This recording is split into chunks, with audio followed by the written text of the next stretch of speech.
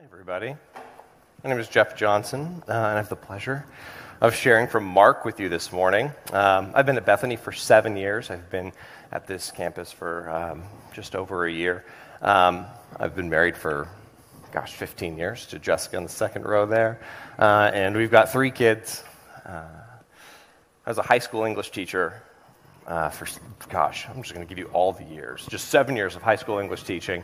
Product management in software for another 7. Founded a startup, some guys over in Boston. And now I do learning at a market research firm and attend Bethany. So, if you will, open your Bibles to Mark chapter 4, because that's where we're going to be spending our time today. And Dylan, if you want to throw that first set of verses up on the screen, I'll pray and we'll dive in. Lord, thanks for this day. Thank you that we get to open your word, receive what you have for us here, Lord. We pray that this would land in us and take root in us. We pray that this would bear fruit in us, Lord. And that God, we would bring the kingdom as we're changed by your scriptures. We pray this in your name. Amen. All right, so let's start Mark 4, chapter 1 here. Again, he began to teach beside the sea, and a very large crowd gathered about him, so that he got into a boat and sat in it on the sea, and the whole crowd was beside the sea on the land. And as he was teaching them many things in parables, in his teaching, he said to them, "Listen, a sower went out to sow. Cool. And as he sowed, some seed fell along the path, and the birds came and devoured it. Other seed fell on the rocky ground, where it did not have much soil, and immediately it sprang up, since it had no depth of soil. And when the sun rose, it was scorched, and since it had no root, it withered away. Other seed fell among the thorns, and the thorns grew up and choked it, and it yielded no grain. Other seeds fell into the good soil and produced grain, growing up and increasing and yielding 30-fold, 60-fold, and 100-fold. And he said, 'He who has ears, let him hear.'"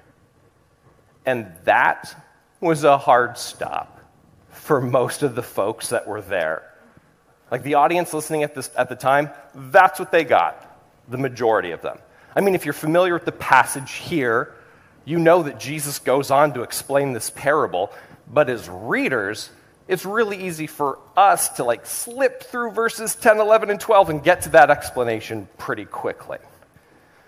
However, the majority of Jesus' audience present with him only heard the parable, no explanation.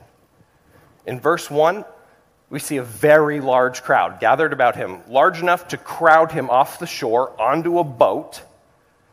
And then in verse 10, we see when he was alone, those around him with the disciples asked him about the parable. So time has passed, a crowd has dispersed, and of that original crowd, there are members who feasibly could have gone home with just the story. No explanation. So there's this type of spiritual practice. I learned it here at Bethany for prayer and scripture reading, referred to as Ignatian scripture contemplation. It originated with Ignatius of Loyola in the 16th century. So in your mental timeline that you keep, drop them right before Shakespeare, hot in the middle of the Protestant Reformation, but in Spain, not Germany. So he's a Spanish Catholic priest who founded the Jesuit movement. And with this type of contemplation, we're encouraged to read the scriptures and imagine ourselves within the narrative as characters or as bystanders within the story. It would be like reading the story of the woman caught in adultery, and as you read it, you're imagining that you are that individual. Or you would reread that same story, and you would imagine that you're one of the folks around her, picking up a rock, ready to stone her. This is not unlike how the Jews would celebrate Passover. When they celebrate Passover, it's not let's read a story and remember, but it's a folding of past tense and present tense together, where they're taking part in the story, taking part in the events. It's like a practical wormhole that you create in your mind, getting into the narrative. There's this emphasis within this type of contemplation on sensory experience. So as you meditate on Scripture, it's a way to get the story onto your nerves and like into your nose and onto your muscles. So in this case, as we read and start Mark 4, we might imagine ourselves on the beach. The sand in our 21st century Birkenstocks. Jesus is out in a boat out there. The sea breeze is in our face. It's hot. It's Palestine, the San Diego of the Middle East. The mist is in our air. We smell fish. And after Jesus has wrapped up, I'm at home in my first century Craftsman with my first century wife. And she asks, "How was your day today?" Well, I saw Jesus that everyone was talking about. Oh, there's a crowd. He talked about farming. Any tips? Not really. Just the seed that goes in the ground produces fruit. And that was his point. And I get it, but I don't get it. And we all went out to see a guy in a boat talk about farming and tell us that the seed that goes in the ground produces grain. Remember, most of the crowd dispersed with just the story.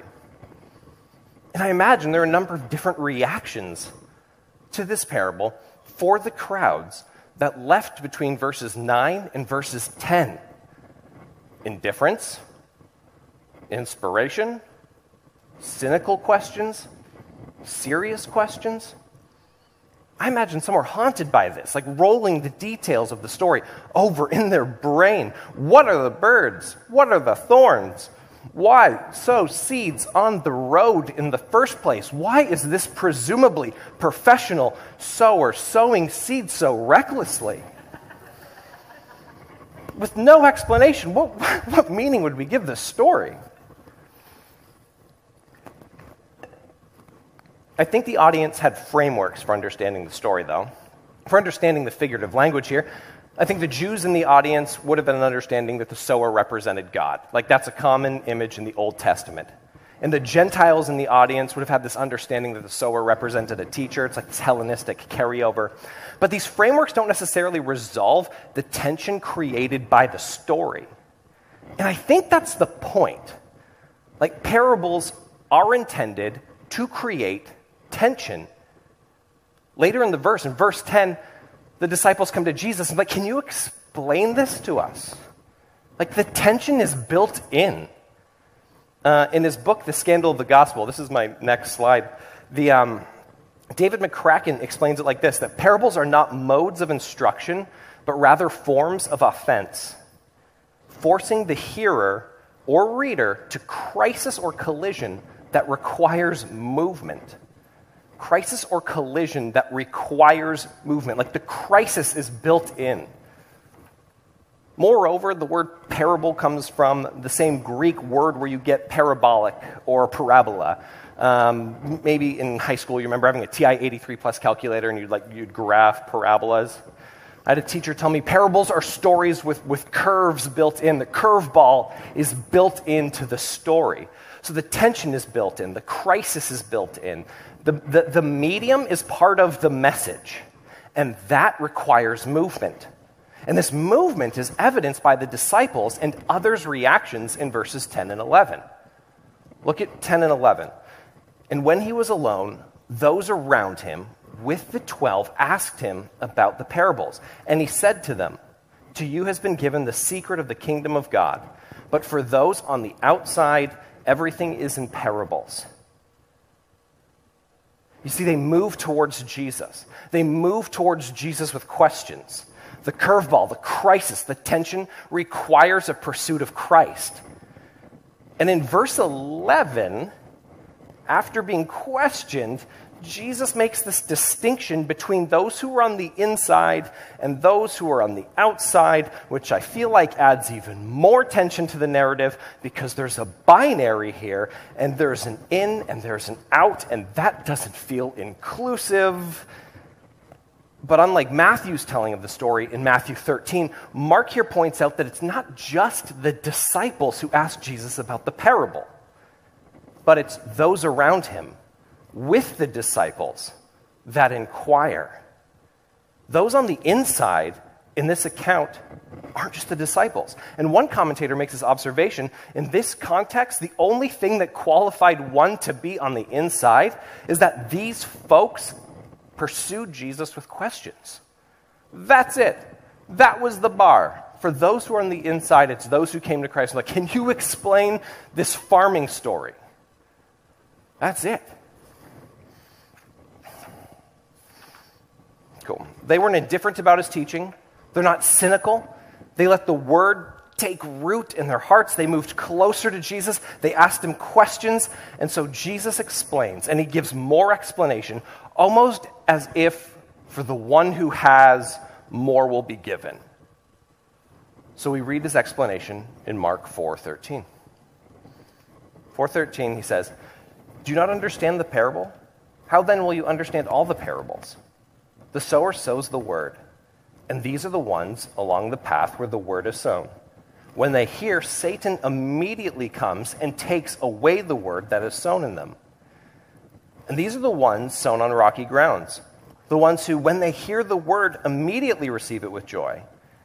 And they have no root in themselves, but endure for a while. Then, when tribulation or persecution arises on account of the word, immediately they fall away. And others are the ones sown among the thorns. They are the ones who hear the word, but the cares of the world and the deceitfulness of riches and the desires for other things enter in and choke the word, and it proves unfruitful. But those that were sown on the good soil are the ones who hear the word, accept it, and bear fruit 30-fold and 60-fold and 100-fold." So at a high level, with this explanation, we get a bit of a framework. The sower is the one who sows. The seed is the word. The soil are those, the people that hear the word. So the sower is the one who sows. The seed is the word. The people are the ones who hear the word. And this explanation, albeit clarifying, works to create even more tension. First of all, I am at least all of these soils on any given day. There are times when the word lands and it takes root and it produces fruit. And there are times when I don't speak up on behalf of Christ when I know I should. And there are times when I'm so deep in Twitter, cryptocurrency, home repairs, my job, that the word gets squeezed out. And there are times I couldn't tell you what I read during my quiet time that morning. So that's the first layer of crisis inherent to this explanation. Because I really, really, really want to be the good soil. And it sounds like I'm going to have to get pretty close to Jesus if that's going to be the case. Second, who is this sower? And what kind of sower just sows with like abandon? When I seed my lawn, I or my wife or one of us will push the spreader, right, the seed spreader, and the other one of us will hold up a plywood board so the seed isn't broadcast into our garden beds or onto our rocky driveway. I'm not a farmer, and I know where I want my grass seed. Or when my kids find dandelions to joyously blow their heads off, I run over to them and run them to the street and say, blow this onto the cement. I'm not a farmer, but I know where I want dandelion seeds. So who is this sower? Verse 14, read it again. It says, the sower sows the word. That's all. There's not a linking verb linking the sower to any other type of noun here. You've got the seed is the word. The soil are the ones who hear. Jesus does not say, I am the sower. The sower is ambiguously, infuriatingly characterized by what he does. The sower sows the word. And in this context, Jesus is the sower. And in other contexts, maybe John the Baptist was the sower. And in previous contexts, Elijah. And on Sundays, it's usually Brad. And downstairs, they're sowing the word into our kids' hearts right now. And you, with your kids, when you share the gospel with them or your friends, you are the sower. The sower is the one who sows. Which means you and I are not only the soil here, but when we share the word of God, we are playing the part of the sower as well. So this sower, what can we learn from this sower? A couple of things. And this is where like a 3-point talk begins. The sower sows and he does not inspect the soil. The sower sows and he does not inspect the soil. 1. 2. The sower sows and he can expect failure. 3. The sower sows and he can expect a harvest. So the sower sows and he does not inspect the soil, he can expect failure, and he can expect a harvest. The sower does not inspect the soil. The seed falls in weeds on rocky ground. And the thing that trips me up when I share the gospel or share the word with my friends or the folks that I know, the folks in my sphere of influence, is that I want the soil of their hearts to be primed for the implanted word. I want my hands so deep in their hearts, clearing the weeds, cultivating the soil, checking its depth, the pH, putting up scarecrows. I get so hung up that I oftentimes don't even get to the point where I sow the seed. Like, you ever become friends with someone? Like, I'm going to become friends with that person so I can tell them about Jesus. And then you become such good friends with them that you're like, I'm nervous to tell them about Jesus. And then, like, it's this strange thing where I get so distracted by cultivating. The sower's not cultivating. He's just like, seed. Of course, the Spirit leads us. But man, I think, and maybe you relate, I get hung up on inspecting the soil and never get to the point where I share the hope that I have in Jesus Christ with the folks that I know, with the folks that I'm ministering to. We're at the Evergreen State Fair last year, and my kids were playing at one of like the fun houses, like the mirrors and the slides, and like right across the path from the fun house was this giant tent, and it had this banner across the top. And the banner read, "Want to take a 4-question quiz to see if you're going to heaven?" And I'm like, yes, I do. So walk over to this tent, this wonderful lady, think like late 60s, mid 70s, I can't guess ages, met me with like this flipped card notebook. And there were 4 questions per page on this flipped card notebook. So she flips over the first page and says, "Will you die someday?" And I'm like, yes. And then she flips over the second page and and says, "Is there an afterlife?" And I'm like, yes. She flips over the third page. "Will you spend the afterlife in heaven?" And I'm like, yes. And then she flips over the fourth page. It's a multiple choice question this time. And she says, "How do you know you will spend the afterlife in heaven?" And then here are the multiple choices. Because I'm a good person, because I love people, because I love my family, because I give to charity, because everyone goes to heaven, because I keep the 10 Commandments, or because blank, fill in the blank. Well, it's like a multiple choice fill in the blank question. Because blank is my Lord and Savior. So after passing this quiz, I'm like, so, like, how's it going? Like we established, I'm like, we're on the same team, you know? I'm like, so how's it going? Like, anyone come to Christ this morning? And she was like, 82. And I'm like, what? 82 people came to, it's 11 a.m. Like, what do you mean 82 people came to Christ? You want to take the quiz tent? And I don't know if they're doing it right, but man, they're just broadcasting seed, and they're not inspecting the soil, and people are trusting Jesus to absorb their wrath and gift them with resurrection life. Like, that's crazy. The sower does not inspect the soil. I look at the sower, these seeds landing on weeds, falling on rocky places in plain view of the crows, and think, okay, there's some abandon here. Jesus told the parable in verses 1 through 9, right? Most of the soil left. Most of the soil went home. Some soil, the soil where the parable possibly took root, found him, got close to him, and asked him questions about that story. And if we're asking questions, it might just mean that the Word of God is taking root in us somehow. So 1, the sower doesn't inspect the soil.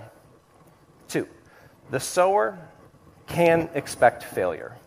Like most of this parable is an illustration explaining why the seed failed to produce a crop.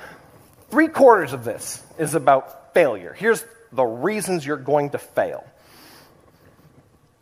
There's a lot of focus with these. And on one hand, I think it serves as a warning. When I read this passage, I see this as a warning against the deceitfulness of riches, a shallow faith, and indifference. But on the other hand, the sower sows with these calibrated expectations. Like as at Red Robin, again in October on a Tuesday night by myself. And in our family, my wife has these Monday nights. All Monday nights are hers. She can do whatever she wants. She doesn't have to put on the calendar. She doesn't have to check with me. I got the kids. Every Monday, you just go be a normal human for an evening. On Tuesday nights, I get to do that too. Tuesday nights, she's got the kids, and I can just do whatever I want to do. So this Tuesday night, I'm at Red Robin in the bar eating a tavern double, right? This lady sits down next to me. Think late 60s, early 70s. And I get that yearning in my heart, that alien yearning where it's I gotta talk to this person. Talk to that person. So I look over at her and I'm like, you surviving out there? We're in the middle of a zombie apocalypse. You surviving out there? And she's like, yeah, making it.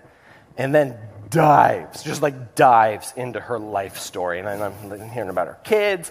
I'm hearing about her boyfriend over in Bellevue. I'm hearing about their dance lessons. I'm hearing about, the church that her boyfriend is taking her to. And I'm like, oh, church, boom, yes, okay. And I'm like, so tell me, what are you learning at church? And she's like, oh, nothing really. I just really like the music. And I'm like, okay, cool. What are they telling you about Jesus? And she's like, well... And I'm like, do you know why Jesus came? And she's like, no. So I get the opportunity. Now I'm sitting at her table talking to her about Christ. And after I'm done sharing the gospel with this woman, she goes, so, do you need auto insurance? And I'm like, and so as a sower, she called me so many times for auto insurance after that. I gave her my phone number. So many times. I think as sowers, we can sow with calibrated expectations. That sometimes you're going to sow the seed, and it's going to take root, and it's going to be awesome. And sometimes they're going to hit you back with, do you need auto insurance? Because I listened to your spiel, so I'm about to sell you some auto insurance now. And that was that. But I can sow with calibrated expectations. I know I've got 3 pretty good reasons why that seed didn't land. And maybe it did, I don't know. But I've got 3 pretty good reasons in that moment to not lose hope.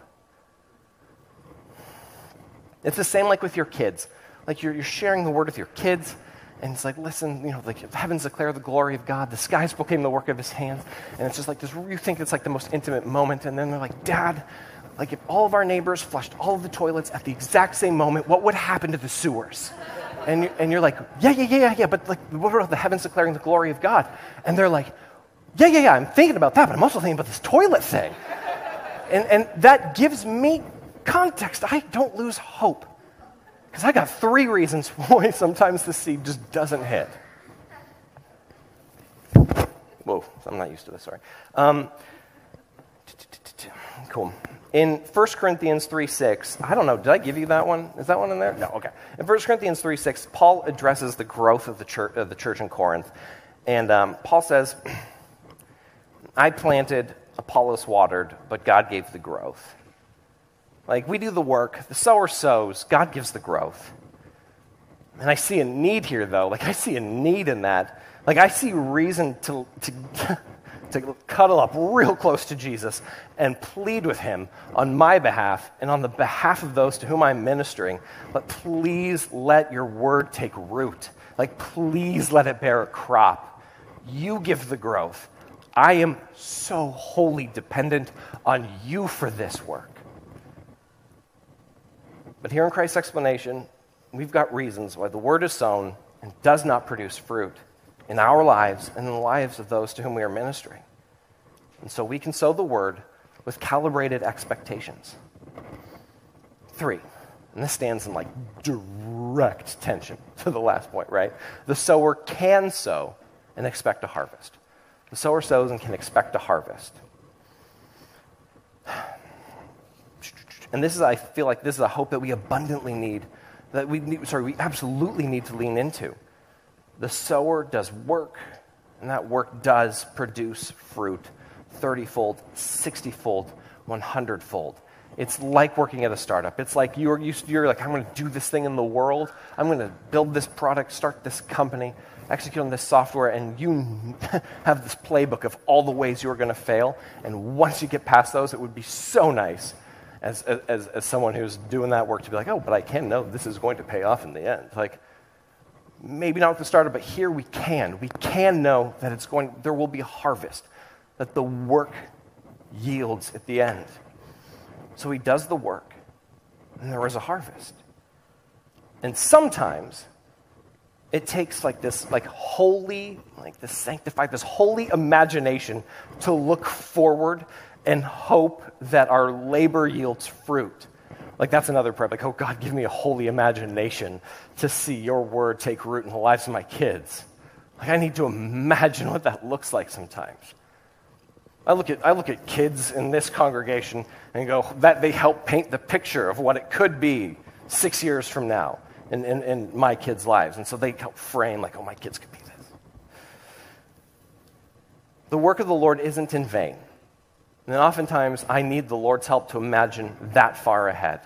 With my coworkers, with my friends, with my own life. I think this characterizes Jesus' ministry. The Pharisees heard, the Jews heard, the Gentiles heard, and there were harvests in each of those respective groups, from Nicodemus in John 3 to the disciples, to centurion guards. Like a holy imagination, we need that for the hope what these folks could look like with the fruit of the kingdom of the word in them. I cling to this verse in Galatians 3, and it's verse 20, when I need that holy imagination to hope for harvest. It says, now to him who is able to do far more abundantly, now to him who is able to do far more abundantly than all we could ask or imagine, according to the power at work within us, to him be glory in the church and in Christ Jesus throughout all generations, forever and ever. So, as the word is sown in you, and you sow the word, I encourage you, broadcast the seed bravely, maybe even with abandon. 2, there are a lot of forces at work to keep it from taking root. 3, there will be a harvest. So I'm going to close, I guess, teaching today, in prayer. I'm going to pray this old prayer it's a Puritan prayer from the Valley of Vision. I think it hits some of these notes pretty well. So if you will, bow your head with me.